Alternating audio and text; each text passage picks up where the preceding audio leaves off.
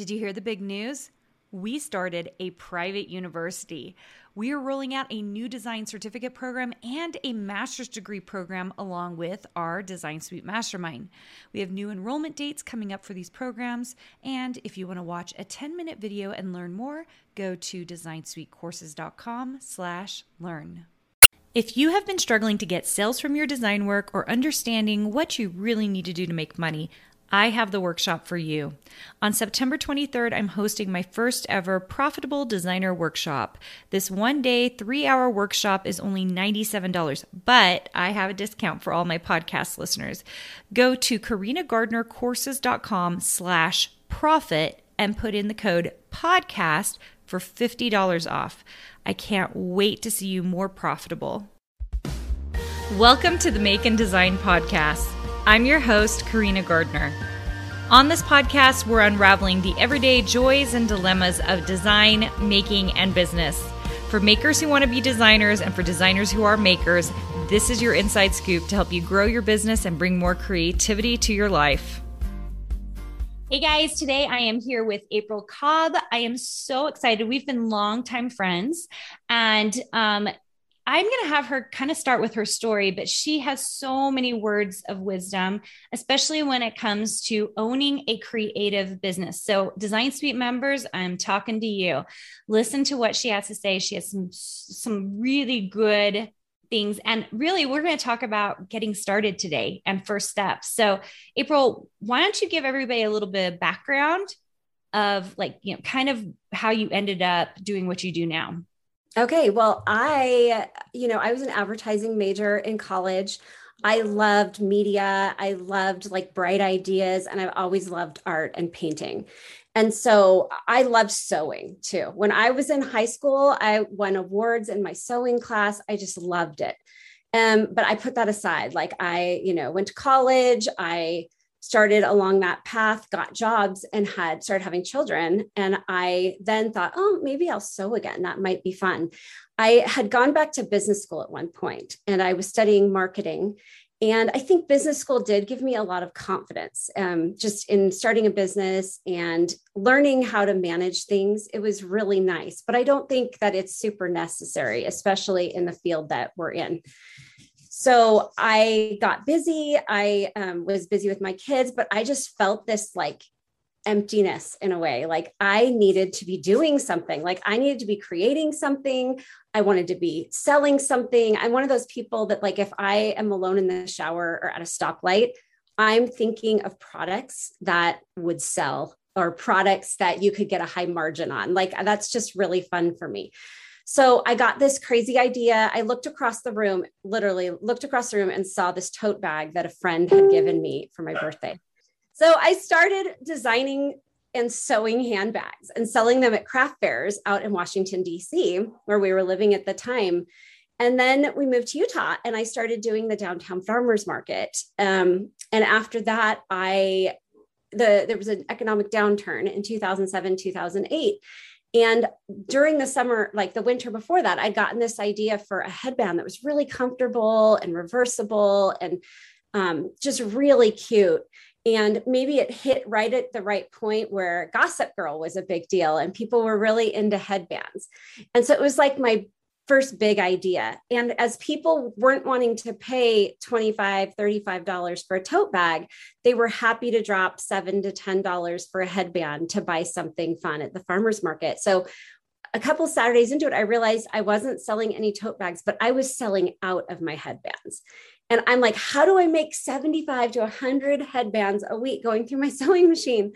But I learned a lot of lessons from that. I still sell those headbands, and they still do well. They're just a great product. But as time went on, I started getting really interested in the quilting fabrics that were out there, particularly because I was buying so much of it for headbands. I was buying small amounts, which was great because I could surround myself with so many different varieties and styles. And so, like I said, this was around 2007, 2008. And I wanted to do more. I really wanted to do more. So I'm good with Illustrator and Photoshop and programs like that. And I'd been an editor, of newsletters and things like that. So I thought I'm going to start writing some sewing patterns. So I wrote a sewing pattern and I went to Amanda Herring's kickoff for one of her lines of fabric. Maybe you were even there, Karina. I don't know. I don't know. Was it, I wonder how early on it was. Oh, probably 2009 or something like that. I can't remember even what the name of the fabric was, but I can't remember if I was with Riley Blake in 2009 because she was there a little earlier than me because I was designing fabric for Northcott for a little while. Oh, I didn't know that. Yeah. Well, I went to that and Cindy Cloward was there, who is the owner of Riley Blake Designs. And I had brought a couple of these patterns along because I had actually designed the pattern with the cover out of the fabric that Amanda was promoting.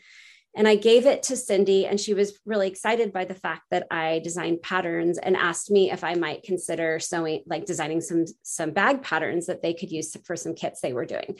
So I started doing that. And in the meantime, I had also become friends with Joel Dewberry and his wife, Laurie, who's a close friend of mine.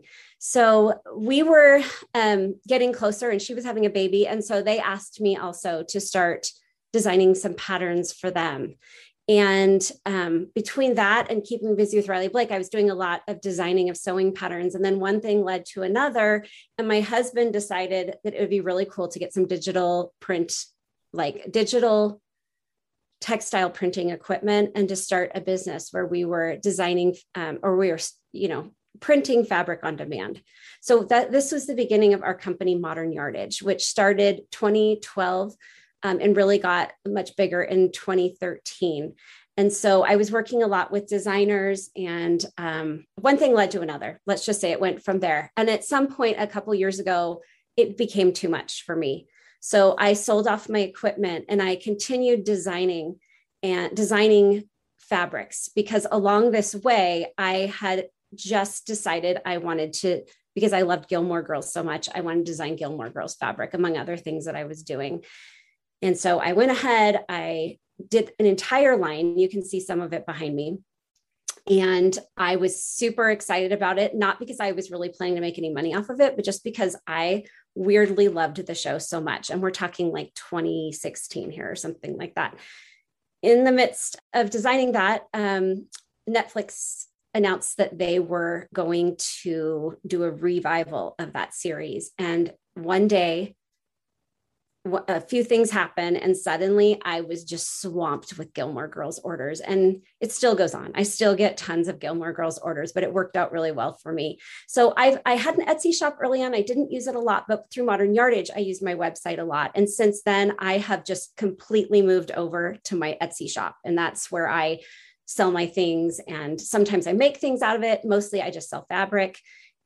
So I'm always dabbling in all kinds of things, but that's a little bit about my story. But what I love is that there's such an evolution. You're not afraid to jump on a trend. You're also not afraid to make a move if you need to. Like if something's not doing well or something is doing really well, like just even listening to the tote bag, I didn't realize you started in tote bags. I knew about the headbands. So then I was like, oh my gosh, you totally just went, oh, tote bags aren't selling. My headbands are. Let's make a change. I think so many people get really stuck on the idea of whatever it is that they are doing. They're like, this is the thing, that they don't pay attention to the thing on the side that's doing so good. Right. I agree. You've got to kind of follow your heart too. And that's something that in my friendship with Karina, I've learned a lot. We talk a lot, it seems, about I'm making money on this. This is doing great, but it is not how I want to spend my life. So I'm going to forgo money. I'm going to forgo everyone's interest and begging me to do it. And I'm going to follow my heart. And I'm just not going to do that anymore. Yeah. To me, it's like a balancing scale, right? It's like the thing that you hate that makes a lot of money versus the thing that you love that's not making that much money. There's usually some in between, and we just have to find where that is. Yes. Okay, April, do you have advice to people about getting started? So like, I mean, you're a quick start. Like, it sounds like you just like, you know, the thing, you see the thing, you just start doing it. Like, if you could give anyone advice about that, like what are first steps? Like, how do you kind of get going? I think the first thing that you need to do is just to do something. Like if you know, I love to design, or I love to quilt, or I want to be influential at this specific thing, you put yourself out there. You go to the place where you're going to make the acquaintances that you need to learn more and to find out what's going on. You spend time at fabric shops, you learn from artists, you ask questions, you watch YouTube, obviously, like whatever it is, you just take those steps. And I've had friends who their kids have left the house and they have a degree maybe, but they have no resume. And they're like, what do I do? And I say, you just do something, whether that's volunteering at a school or you figure out what you want to become and you just take a step toward that direction and you keep making a step toward that direction. And if you're going to devote time to working toward what you want to do, you pick the time of day when you're the most alert. For me, that would not be the afternoons. I know that I'm more effective in the morning, so I'm going to make the steps and do the studying and practice those things in the morning when I have the energy so I don't get discouraged. But I would say just do something, get a job, volunteer to do an internship, whatever it is that you're working toward, just do something. And you won't believe how quickly, as time goes by, you will be well on your way to accomplishing what you set out to do. Yeah, I agree with you. I think that's so good. And I liked the whole idea of, what did you say? Like, find the time of day that makes the most sense for you.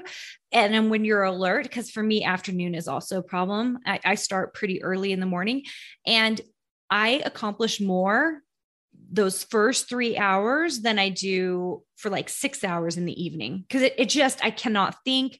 I am slower. So that's not everyone. Like some people, their best time is at midnight. I don't know, but just, yourself. So choose the time that works best for you. I love that. So, so good. And I like you just take first steps towards what you want. What I find is that doing whatever you want to do is a process anyway, right? Like, it's like, you kind of find like the opportunities when you start making steps towards the thing that you want to do. Right. Like for me, going to the international quilt market early on in those days, maybe 2011, 2010, something like that. I remember going for the first time and just making the sacrifice, getting the help I needed for my kids, getting an airline ticket, just going and meeting people. And I made friends that I've kept from that experience. And I learned so much. It's a matter of just really putting yourself out there and crowding out the self-doubt with desire. And I'm extremely motivated. I know Karina is extremely motivated. Like if something is very important to you, you put it first. And my children are very important to me, but unfortunately, sometimes they're a casualty of the other things that are very important. I remember having to be at that farmer's market every week and needing to have like 15 new bags. And my kids who knew what those little kids were doing in the house. And I am just running things through that sewing machine and tinges of regret about putting that as a priority. But I knew that if I was going to get that done, I was going to wake up and I was going to get it done. And then the other things like doing fun things with my kids was going to come in the afternoon. You just have to prioritize what you need to do to get to that. Yeah. I'm still in my head. You just said, like, I think it's total gold, crowding out the self-doubt with desire. That is so good, April. That's so good. Seriously, so, so good. But don't you think your kids, do you think they're good hard workers now because they see what you've done? I mean, they can be lazy like any other teenager or whatever, but for the most part, they do. And I grew up with a mom. We had a fruit stand next to my house in California, and my mom was always working in that fruit stand. And I'm not disadvantaged because of that. Like, I don't think that I've always thought of like the Little House on the Prairie, and like Caroline Ingalls wasn't down playing Legos on the floor with her kids or whatever. She was turning butter and working in the field and doing what she had to do. And I think it sets a really good example to our kids because we live in a time when it's very difficult to stay home and not be doing something. And doing what I do and what you do does allow us to be home, and we can get a little bit of the best of both worlds, Yeah. I agree with you. Well, April, this has been so fun. You guys, we're going to do another episode in a couple of months, so you'll have to check it out. April, if people are looking for you, where can they find you?